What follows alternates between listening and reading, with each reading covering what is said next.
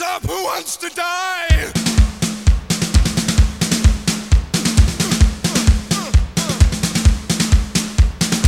You're listening to the Necromaniacs podcast.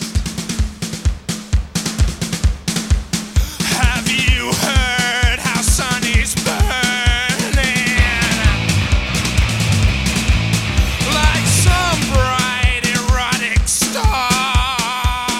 I'd like to say thanks to everyone who checked out the Halloween special last week, and we all thought it was really cool that all three of us got together and were able to talk, and it was a lot of great fun, I thought. What do you think, Jeff?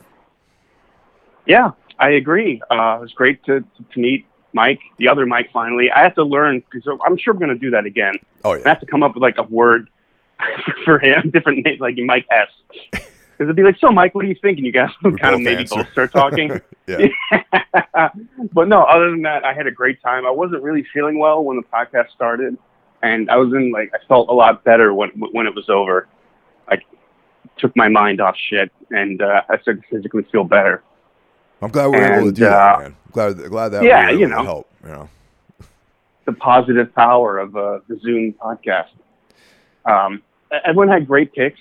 You really hit us with an obscure one, and in Blood, I immediately went to look to see if it was anywhere online, and I couldn't find it anywhere. So it's going to be one of those things I have to buy a physical copy of, I think. Yeah, and even physical copies are kind of hard to come by because, as you can imagine, there's a million movies out there named Blood, and finding the right one. And I honestly think that there's only bootlegs available at this point. Yeah, I think you're right. It's kind of weird how some movies just fade into obscurity. Like, I just watched this Boston crime drama called City on a Hill. Have you heard about it? No. Oh, well, it's really good. You know, it's your typical Boston crime thing spread out over 10 episodes. And it got me thinking about Boston crime movies. And that movie Monument Ave came up. And I love that movie. But it doesn't seem to exist anywhere. And if you want a physical copy of it, it's like $50. Wow. And it's like a shitty old DVD that's not even formatted for, widescreen TVs. So it's just funny. That was a major release from a named director, and it's just kind of faded into obscurity. Have you ever seen it? I haven't, man. I know actually, you know what? Let me hold. I don't know if I've seen that or not. It sounds familiar, and it's definitely. Is it something that came out in the 90s? Yeah, with Dennis Leary. He's a car thief, Greg Dooley from the Afghan Wigs is the henchman of the crime boss. I definitely didn't see it. I would have remembered if Greg Dooley was in it. But it sounds great, man. It sounds like something right up my alley. Yeah, Boston crime is amongst my favorite genre. But yeah, it just got me thinking how that's just strange how a movie can just disappear like that. For a while, it was hard to find The Affliction by Abel Ferrara. But that's been re-released. That's been, it's got a Blu-ray release now. And or like that movie Possession from the 80s with Sam Neill. Yeah. Great movie. But that was really, I remember I paid like $80 for my copy. Damn. Dude. And then like a year later, it comes out on Blue Underground or something. Wow.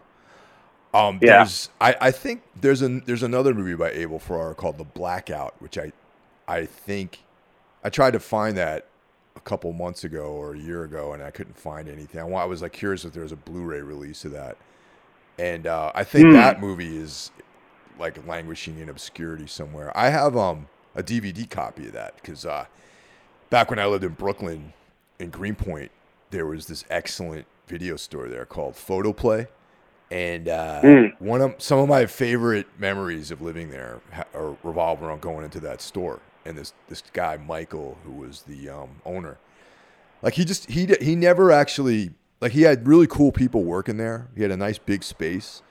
It was set up like a record store where you like look through these bins, and there was like the flats with the movie on it.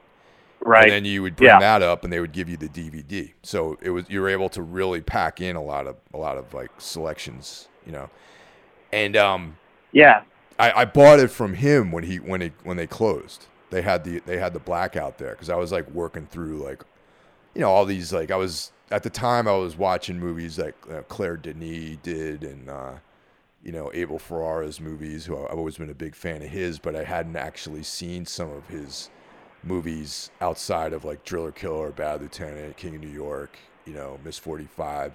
I was going into like the more obscure territory with him, and Michael recommended The Blackout, and I was like, damn, I'm so fortunate to have a copy of that, and it's like hands down like one of the most intense movies I've ever seen, man.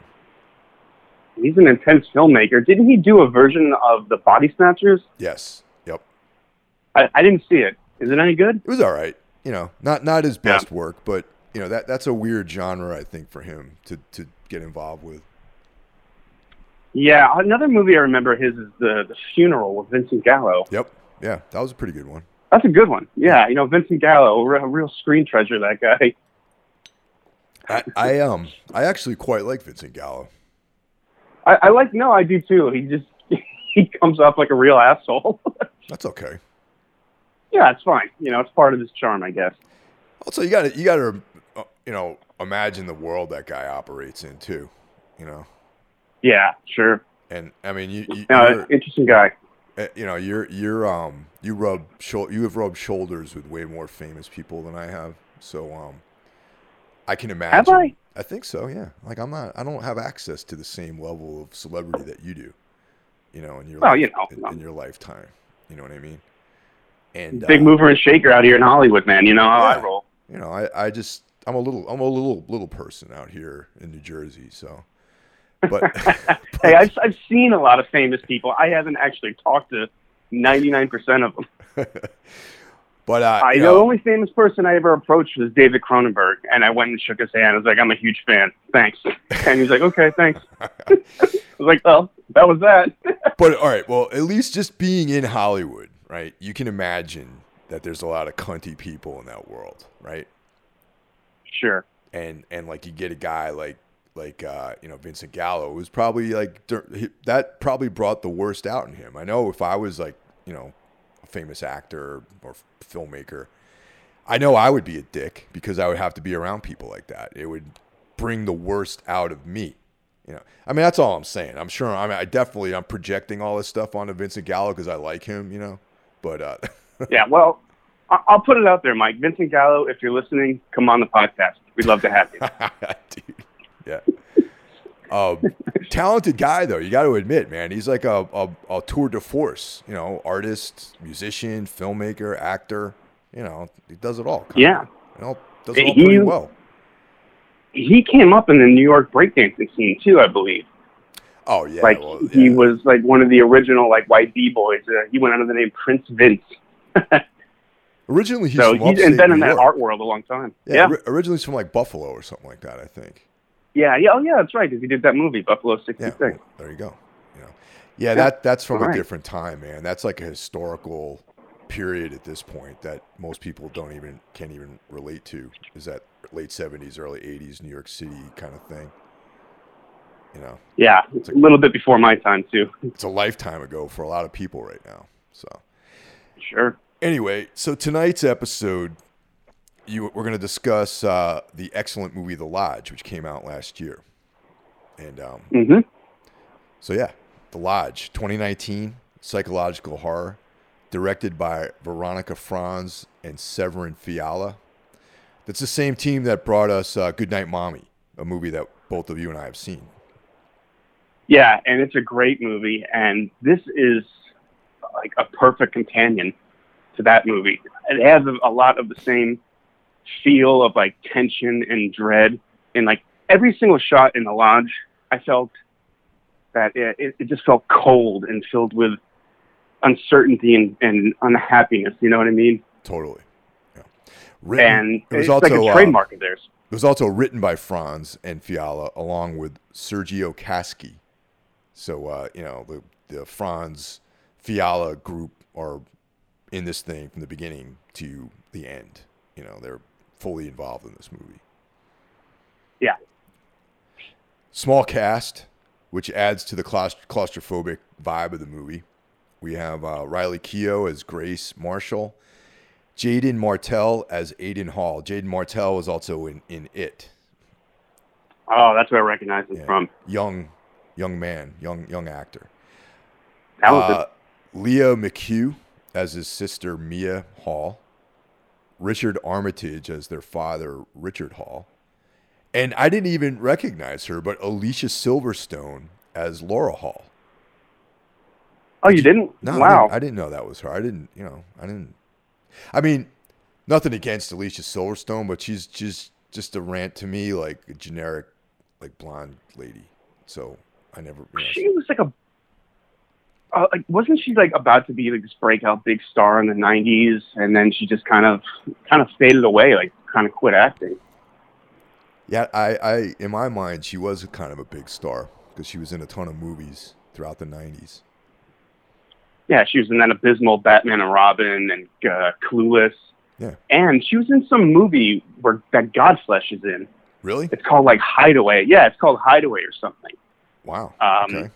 Yeah, I remember Justin going into detail about like the filming of that scene and meeting Alicia Silverstone and everything. Wow. It was a good story. Yeah. I know I recognized her right away because I was like, oh wow, I haven't seen her in a while. She's not in the movie anymore. Just a couple more details here before we get into the actual discussion of the film. We got premiered at the Sundance Film Festival January 25th, 2019. Neon acquired it and was all set for a U.S. release on November 15th, 2019. But the release in the States got delayed to February 7th, 2020.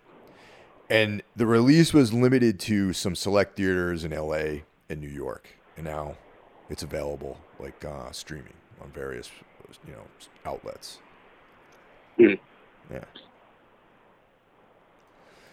So, this is probably one of my favorite movies that I've seen in the last like 5 years, actually. And it was better. I liked it even more the second time I watched it.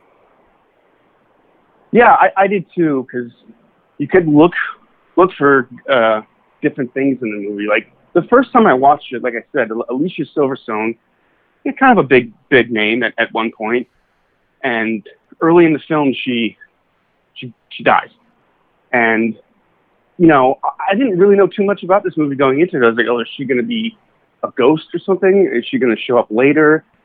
Does she haunt the lodge? Like this movie really doesn't go where you think it's going to go. No, not at all. And I got to be honest, the first time I saw the movie, I didn't even really know what the hell was going on in most of it. You know what I mean? It took me like a lot of contemplation and a second viewing to fully understand the plot of the movie. Me too. There's a lot of phantom stuff that goes on in this film. So. Yeah, absolutely. And again, a lot like their previous film, Goodnight Mommy. Exactly. That's an excellent analogy there. Also, this movie also had for me personally, there were strains of like The Shining in this film too. Oh, interesting. Oh, I didn't. Yeah. Well, again, like I thought maybe this was going to be some sort of haunted lodge type of thing, but it ended up being something far more psychological. Again, like Goodnight Mommy. I think these directors do not like children. Yeah, I think so too. or have a healthy fear of them, and as we get into it, this movie we'll find out why. Yeah. So the movie starts off with Alicia Silverstone's character Laura. She goes to meet up with her. I'm going to say ex-husband at that point, Richard, and he looks like a successful guy. He's got this like pretty sweet like house. But this is the one thing that really got to me about him was when she shows up, he offers her coffee, and she's like, "Oh, yeah, I'll have some coffee." And he's like, "Is instant okay?" And I'm like, "That's what bugged you about him?" What kind of fucking asshole offers someone instant coffee? You know what I'm trying to say, man? Like, maybe she likes it. They were married a long time. Yeah. The guy's got this swank, spot that he lives in. It's all like architecturally designed, and he's probably into the finer things. And even if you yourself don't drink coffee, And if you're going to invite someone to your house, you have something like that. If you have any class at all, you should have some sort of quality thing to offer somebody as a guest. So right away, I didn't like this guy because of that. Well, I'm going to bring this up a little bit later, but this guy's probably the worst dad ever. Yeah, totally, dude. But it's interesting. I didn't think they were divorced yet. I think they were separated. Because she shows up and she says, I have to tell you something, but she never, or I have to talk to you about something. She never gets to talk to him about what she came to talk to him about. He's like, I have some news for you too. I want to finalize a divorce. Grace and I are getting married. And you can see this hits her like a ton of bricks. Yeah. And like, now the background between him and Grace is that this guy was researching, some extreme Christian cults, and that's where he actually met Grace.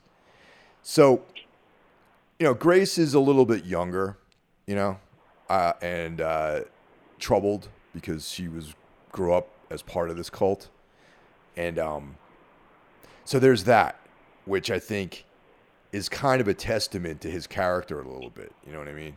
Like, yeah, absolutely. Yeah, I'm gonna marry this girl who's like damaged. She's got emotional problems, I mean, the age thing is like, whatever, but you can see that probably bothered his wife, that she's like this younger woman.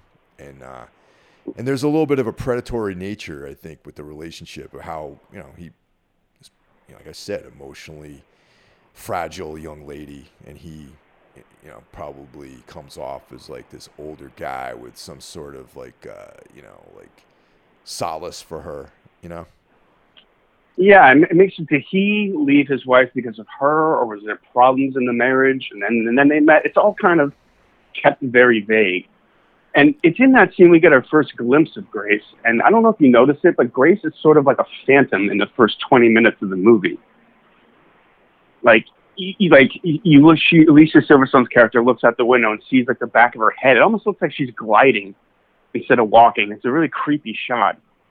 Okay. And yeah.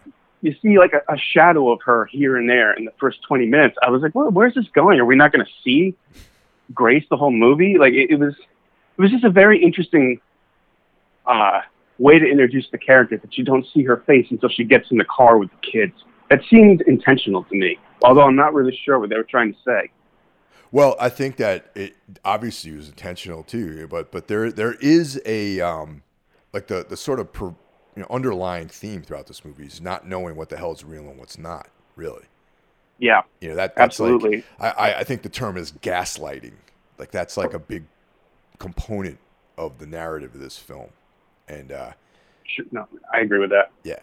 So of course, Laura takes this very badly, but she takes it way worse than I even thought the first time around. She like fucking blows her brains out as a result of this whole thing. It was completely shocking. I was not expecting that at all. It was so so jarring. It was so abrupt and then unexpected. Yeah. Yeah. She just sits down. She's got a glass of wine, pulls out a gun, and shoots herself. And I was like, "Damn, we're in a different place now. This is like it's on." I wonder. I was like, where the fuck did she get that? It was like a Glock or something. I always get hung up on weird details like that. Yeah, that's a good point. She doesn't seem like the kind of person that would have a firearm, Yeah, and it shows her tidying things up before she kills herself. I thought that was an interesting touch. You don't really get to know much about this character. You just kind of have to go on the vague assumptions of who she was. I mean, the next scene I think is a funeral, and the dad doesn't seem too upset, and the kids, I mean, are clearly devastated. And I should point out that like the girl who played the daughter, Leah McHugh, and the guy who played the son, Jaden Martell, I mean, kid actors 9 out of 10 times, they're not very good. But these two are great, and especially the little girl in that scene, like bawling her eyes out. It was tough for me to watch. I agree, and that I think that kind of typifies a lot of the other film too. Goodnight Mommy. There's like a lot of very uncomfortable, hard to watch scenes that have to do with kids. And Yes. yeah, it's Yeah. like there's like a thematic thing going on with them in this in these two films, I think. Oh yeah, absolutely. And you also, in that crying scene, you learn that the daughter is very religious, and it doesn't seem like it came from the parents, but she's bawling. She's saying, "Mommy can't get into heaven," and it's very upsetting. But it introduces an interesting character quirk that she's deeply religious at like, I don't know, 7, 8 years old.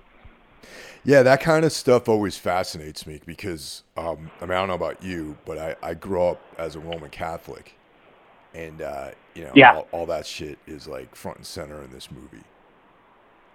Yeah, totally. I was raised that way too. First confession and catechism, Yep. or whatever it's called, Sunday school. So, yeah, and in the third grade, my father was like, "Do you want to do this?" And I said, "No." He's like, "All right, you don't have to." I don't think he's a believer. Yeah. I wouldn't say that. But yes. So I'm familiar with a lot of that stuff. Yeah, any kind of movie or more recently, some of the, I don't know, just that the Catholic religion always, because it is very, it's like, in some ways, the Catholic religion is like very pagan. You know, there's like idols and, you know, like there's like iconography that's a big part of it, which is not consistent with like Protestant religions. You know what I mean? They're more Right. like they think that, you know, I remember one time a Protestant was like, "Oh, the Catholics, they're not even really Christians." You know, that's like kind of like their viewpoint on it. They think Catholics are worshiping like false idols and things like that. So that kind of aspect to that religion is always very interesting to me, you know. And this movie, like I said, really digs deep into that because after the episode where the young girl, the daughter is crying about how her mother's can't go to heaven anymore because she killed herself, we jump 6 months down the line, and the father is saying that okay, we're gonna spend Christmas with my brand new bride, Grace.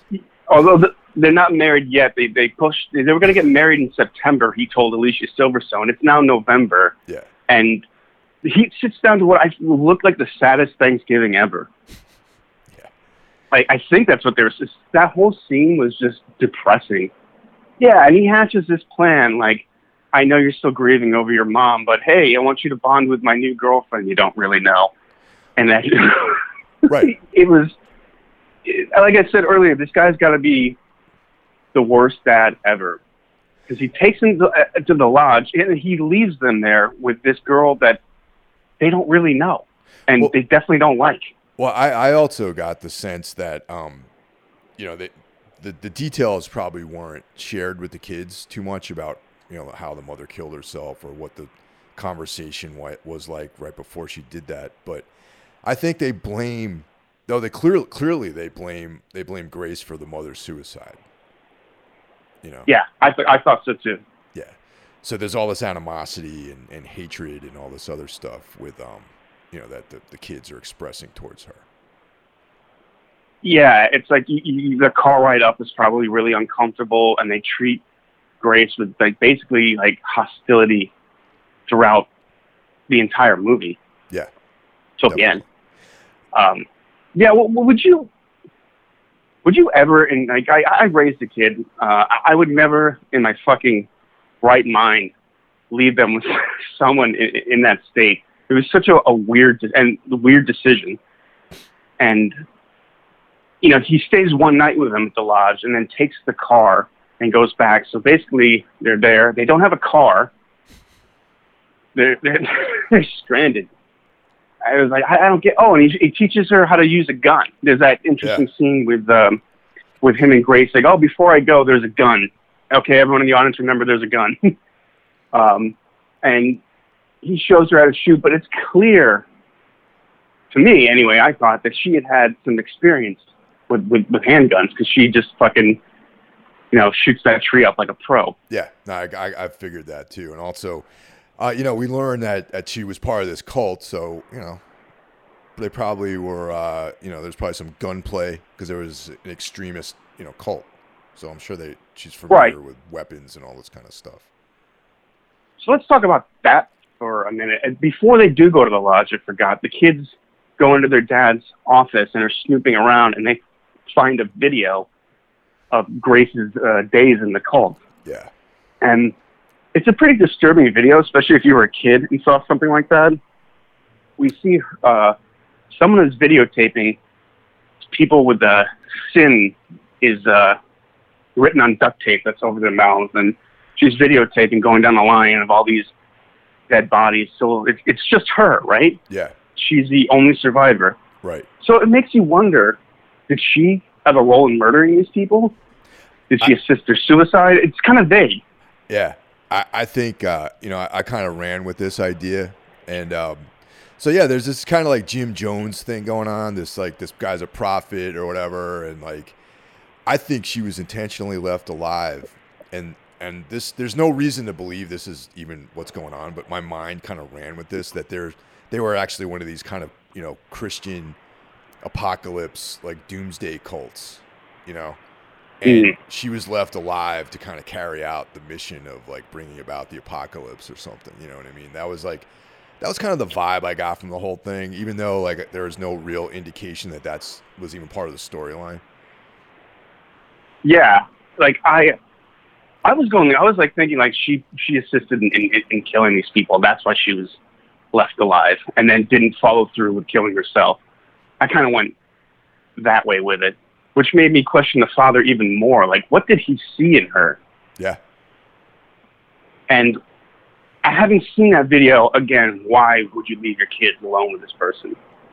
It was very baffling. Like, I did not like the father at all. Definitely not. He did a lot of questionable shit, and there was like a complete lapse in judgment with any of his decision making, like with his kids and this lady, and and she's they also indicate that she's on medication, and so he's only known her for less than a year, it seems like, too, and yeah, I didn't get his timeline, sense of the timeline for that, but that seems about right. Yeah, and To not have the kids in a supervised manner bond with this woman and then just be like, all right, throw them into the deep end of the pool, and not even, and you get the sense that he didn't even really discuss their feelings about anything either, like the reconciling of the mother's suicide. There you go. And also, introducing this like new element into their family and how they feel about that. There wasn't. He just forced this whole situation on them. Right. Like, yeah. He like really. When he mentions this, the kids are like, "This is a really bad idea," but they go along with it anyway. You see, like they really just don't want to disappoint him. Yeah. And yeah, maybe he's this dominating figure, like you mentioned before. Grace is on medication, but she's hiding it from him. Yeah. And. So once he leaves, I wondered if that was.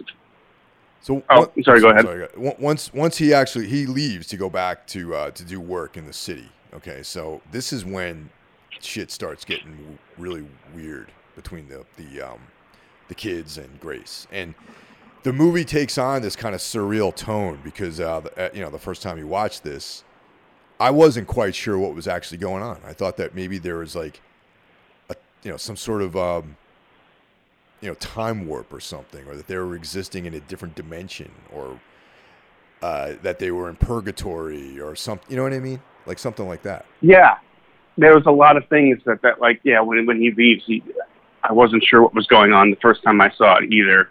But it's clear like the attention is speeding up between her and the kids. Like she the girl has a doll of her mother. And that seems to make Grace really uncomfortable. And there's all this Christian iconography around the house that seems to make her uncomfortable. And, they're watching this thing, and it's clear she doesn't like it. Yeah. And, it's like the slow picking, the slow unraveling of this character. And the kids must be picking up on it. Yeah, because ultimately what they start doing is they start gaslighting her, basically. They set the date on the clock ahead to like January 9th or something like that. Right. They hide her medication, which is a kind of a fucked up thing to do with somebody who's actually on medication. You know, they tell Yeah, me, like, and they don't. It's not like a slow burn either. Just they're watching the thing. They have the gas heater in the living room, and then she wakes up and everything's gone. So right. It wasn't like this. Oh, my medication's missing. Oh, this is missing. Just everything in the house is gone. And then there's the dream that they claim they have about, you know, how they died of carbon monoxide poisoning, and and that they're actually dead and they're existing in this purgatory, and part of me was like, man, maybe they really did fucking die. Like the first time I saw this movie, you know? Yeah, because I was like, what's going on? There's all these like things like if this is like she treks out and she's like, I can't accept that we're dead. I don't feel dead. And she treks out and she goes to a house. And the house to me looked more like a hallucination. She sees her father in it. The house is shaped like a cross. Right. I mean, how many houses have you come across that look like that? None. So I was like, this seems like some sort of, you know, other dimension sort of thing. And then she ends up back at the lodge. Like she traveled, like you know, a typical ghost thing. Like, you're dead, you can never really leave here. You'll always end up back here. Right, and that's what made me believe that they actually were in some weird netherworld. But what really was happening was that she was coming off of medication withdrawals, and like whatever chemical imbalance she had that the medication was addressing was starting to take hold, and she was starting to slip away into this psychosis, you know? Right, exactly. Which makes what the kids were doing all that much more sinister. Yeah. One of the most jarring things is when Aiden is like, we can't die, and he fucking goes to hang himself. And he's like, see, we can't die. And that's what put me in this thing of like, fuck, what the hell's going on in this movie, you know? Me too. And I'll say a little bit that, like, I mean, I still love the movie, but it did like kind of like, it was like, how do these kids hatch this kind of plan and execute it?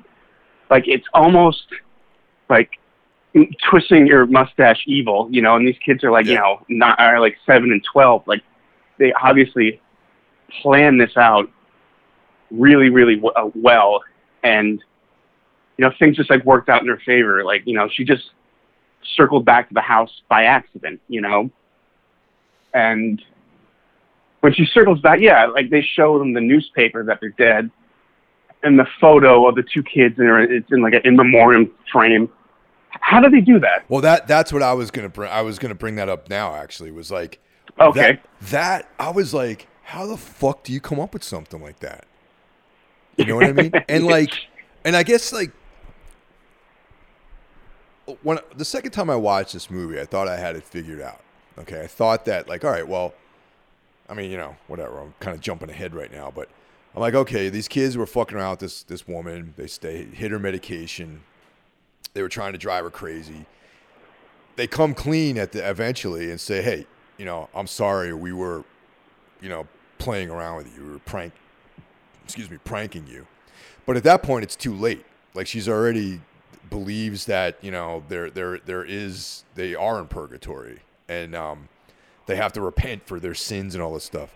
But then things like that, like the photograph in memoriam, it's like, you know, I'm like, maybe they actually did die. I don't know. You know what I'm trying to say? It kind of throws doubt on the concept that, oh, well, this is just like they're playing around and it went too far. You know what I mean? And like exactly. There is still some kernel that makes that I'm not 100% convinced that they actually all weren't dead. You know what I mean? Yeah, because it seemed unbelievable. They would have had to print that before they went to the lodge, unless they somehow did it secretly there. I don't know how they would do that. Also, they play her father's sermons on hidden speakers in the house. Right. To help, you know, drive her crazy. That is like next level planning kind of shit. Like, yeah, you know, how do they get a hold of that?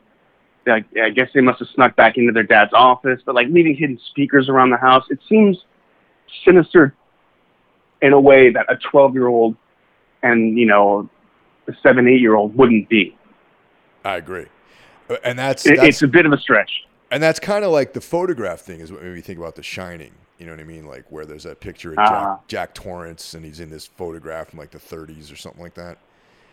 And yeah, I you know, like I said, there's still this doubt in my mind that they actually were all dead, you know?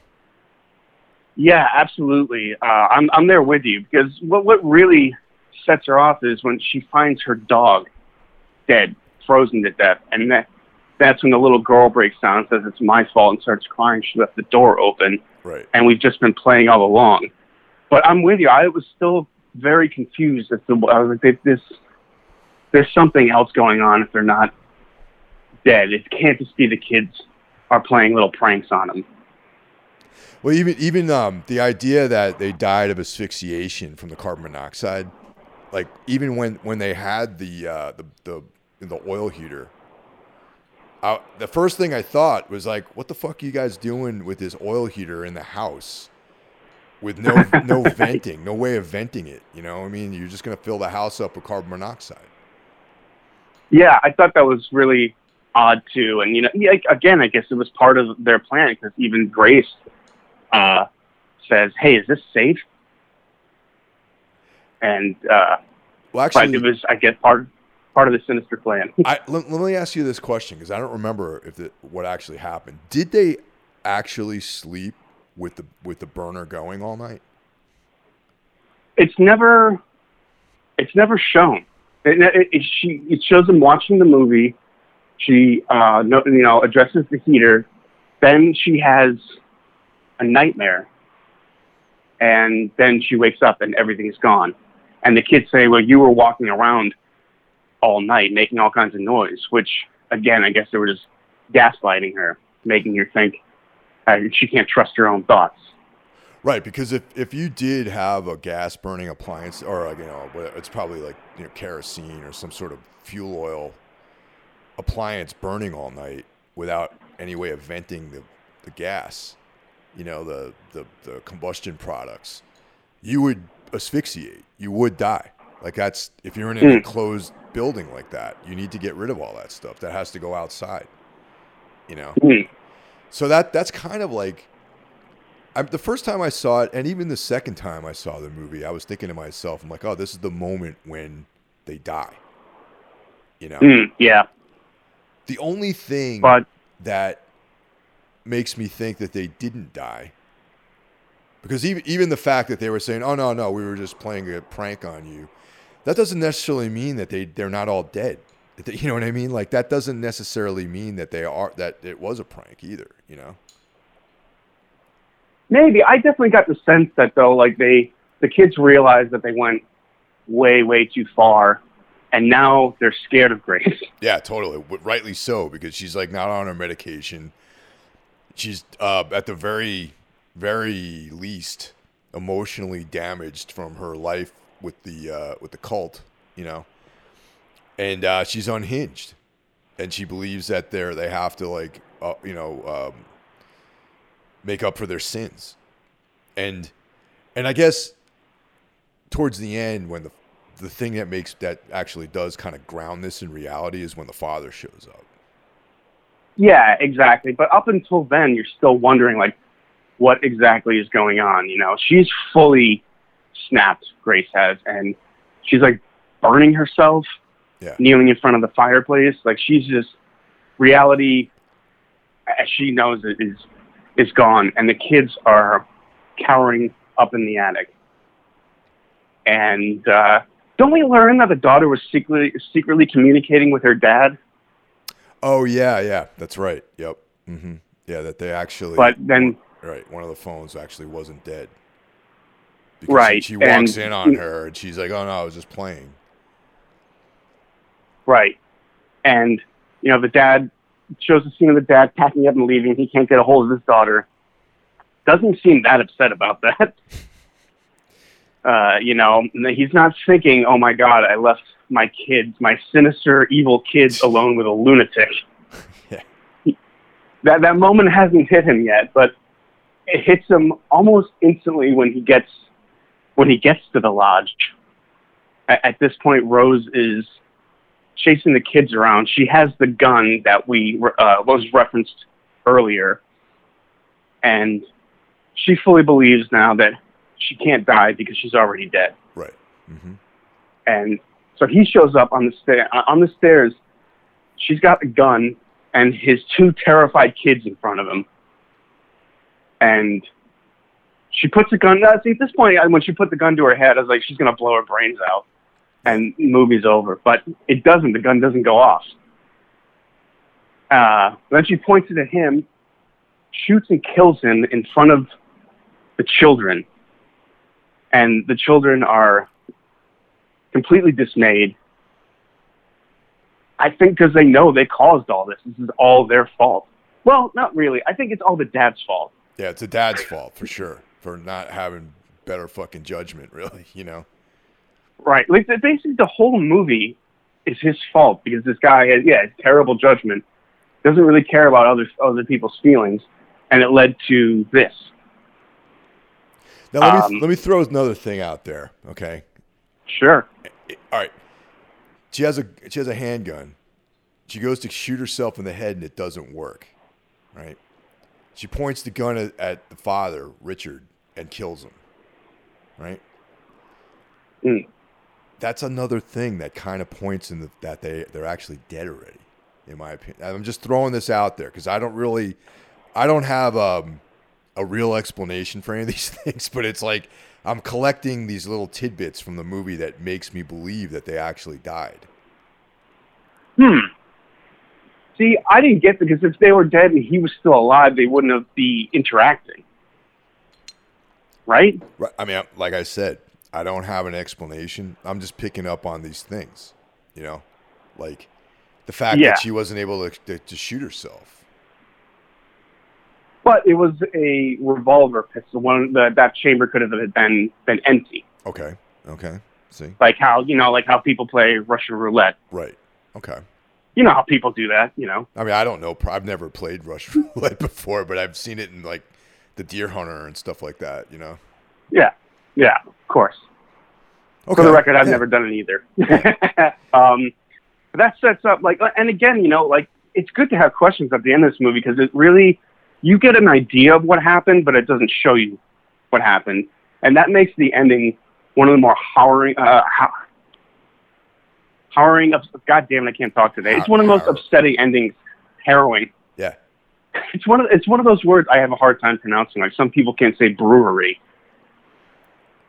So yeah, they're at the table. The dead father is propped up on a chair. It was one of the only, I don't know if it was intentional or not, but it was almost kind of comical to me. See, this grotesque, bloody, dead body propped up in a chair with the two whimpering. Just that one moment let off a brief little chuckle when I was watching it the second time with my girlfriend. We both thought that moment was just grotesquely funny. Huh. Okay. But what follows isn't. I didn't think that, but go ahead. Okay. Yeah, maybe it reminded me of the scene in the Texas Chainsaw Massacre, another grotesque dinner sort of, scene. Yeah, so Grace is singing. We see the kids. They're crying. They know they're going to die. And Aiden holds his sister's hand, tells her it's going to be okay. He's kind of comforting her in her last moments. And then she starts to sing along with Grace. And then she puts the duct tape over their mouth with sin written on it. Yeah.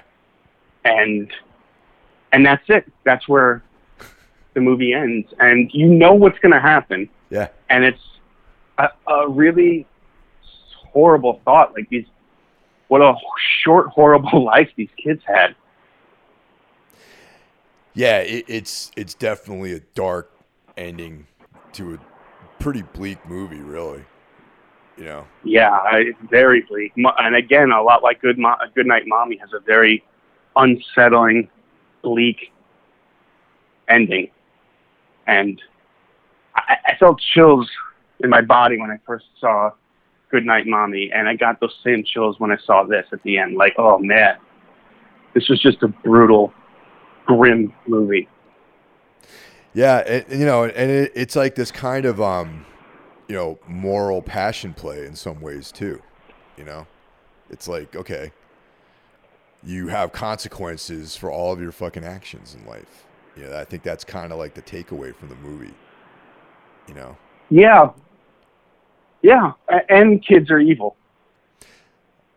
And these directors don't like kids. Right. But there's also a reason, though. I mean, yeah, kids are evil. They're learning. They're forming, especially at that age. They're still, forming the right from wrong.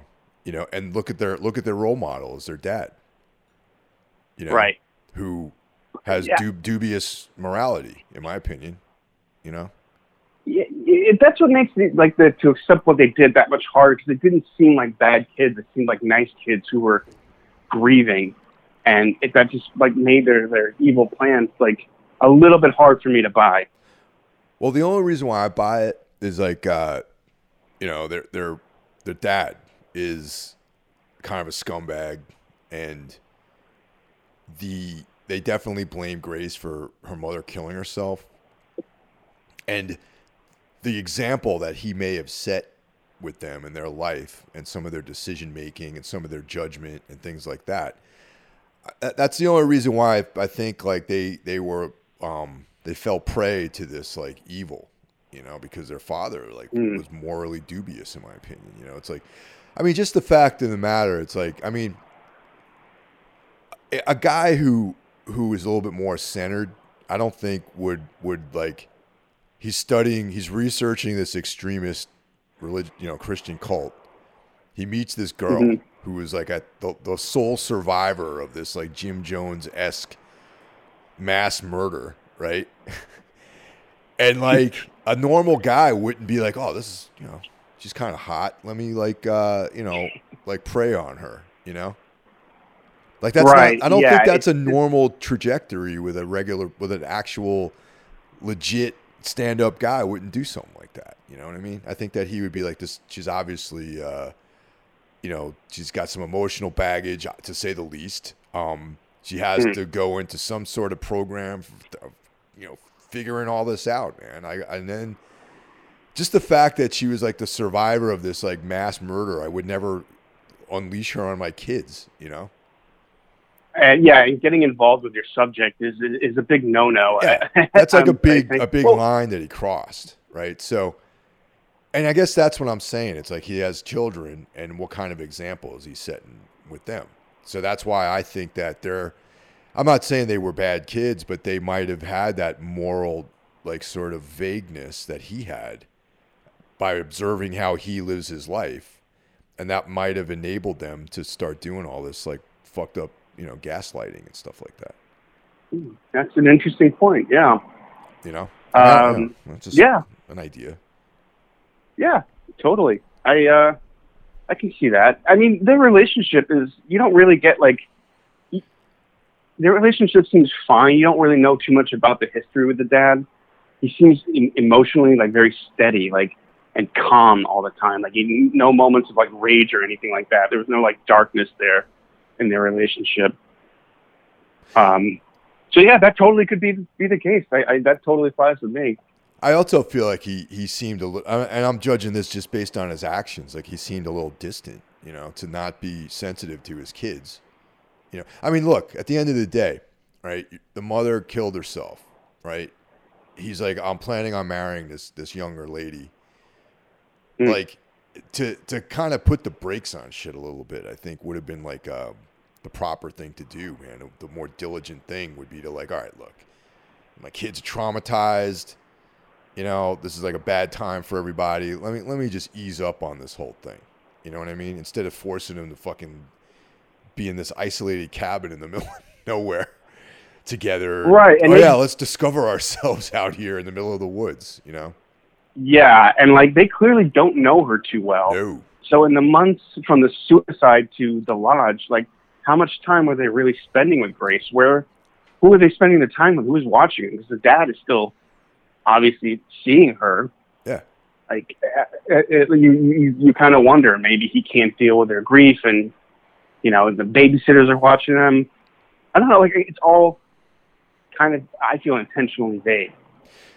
Yeah, and I don't know, maybe it's just me, but I feel like he didn't even miss a step with the suicide of the mother, really. You know what I mean? It just was an event that happened, and he just kept trucking, Yeah, totally. I mentioned he didn't seem all that upset at the funeral, and, his daughter's crying. He's just even keel throughout the whole thing. Yeah. So, yeah, I blame the whole downfall of the whole family squarely on him. And his own death, his own murder. He deserved it. He deserved to die.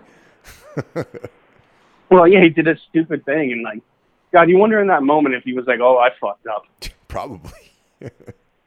Yeah, that was probably like his last thought, I would imagine. Yeah. But, all right, so final grade. What do you give The Lodge? Dude, I gave it a 5 out of 5, man. Nice. I'm a little bit lower with you, 4.5 for me. Cool. But this is on my top 10 of the year for sure. And if we're just talking strictly horror movies, top 5. Yeah, totally, man.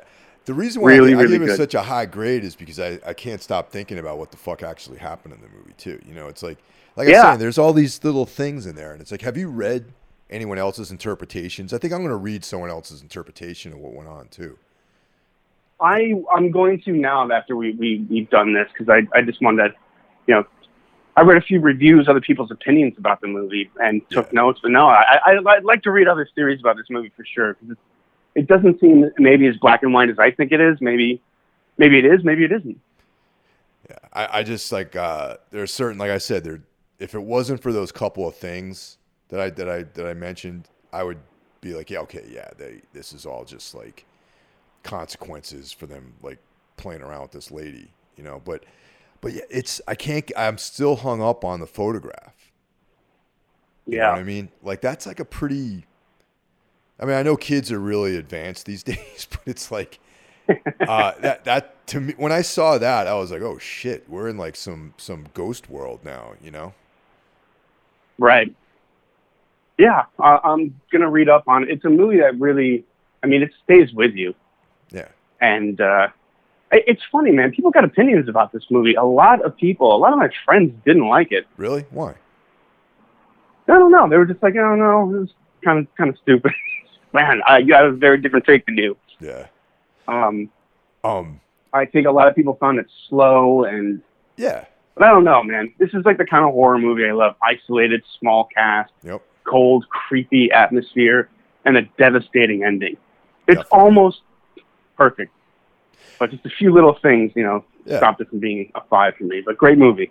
And I love that Riley Keough is like becoming this kind of horror, like, like lady, like female actress who's like in these movies. You know what I mean? Did you know she's related to Elvis Presley? Yep, I did. Once I became aware of her fully, I started, like kind of finding out about a lot of things about her. Like what her, what grocery store she shops in at what time of day. No. Oh no. No, but yeah, man. I'm aware of her connection to Elvis Presley. Definitely. See, I wasn't, and I was like, is this like bullshit? Like, because sometimes you read things on IMDb trivia. Yeah. And it's clearly someone just wrote it and just making shit up. I find that stuff hilarious. So I didn't know if that was actually true, but yeah, it turns out it is. That's crazy. There's absolutely no resemblance. Nah, not really, but it is what it is, man. But she's in a celebrity family, I guess. Part of the. I'm sure the king is very proud of her. Dude, she's a very good actress, she's great. He's looking down from heaven. The king. The king. Hey, that's my granddaughter showing her titties in the movie. Worst Elvis impression ever.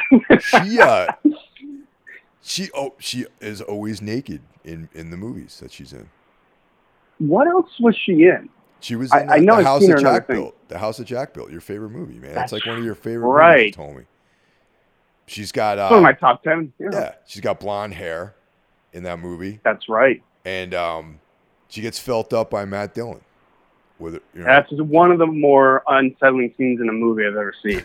Dude, it's like, I agree that it's very unsettling, but it's also knowing a little bit about Lars von Trier. It's like, of course, like it was so over the top and so misogynistic that you actually had to see some humor in it too.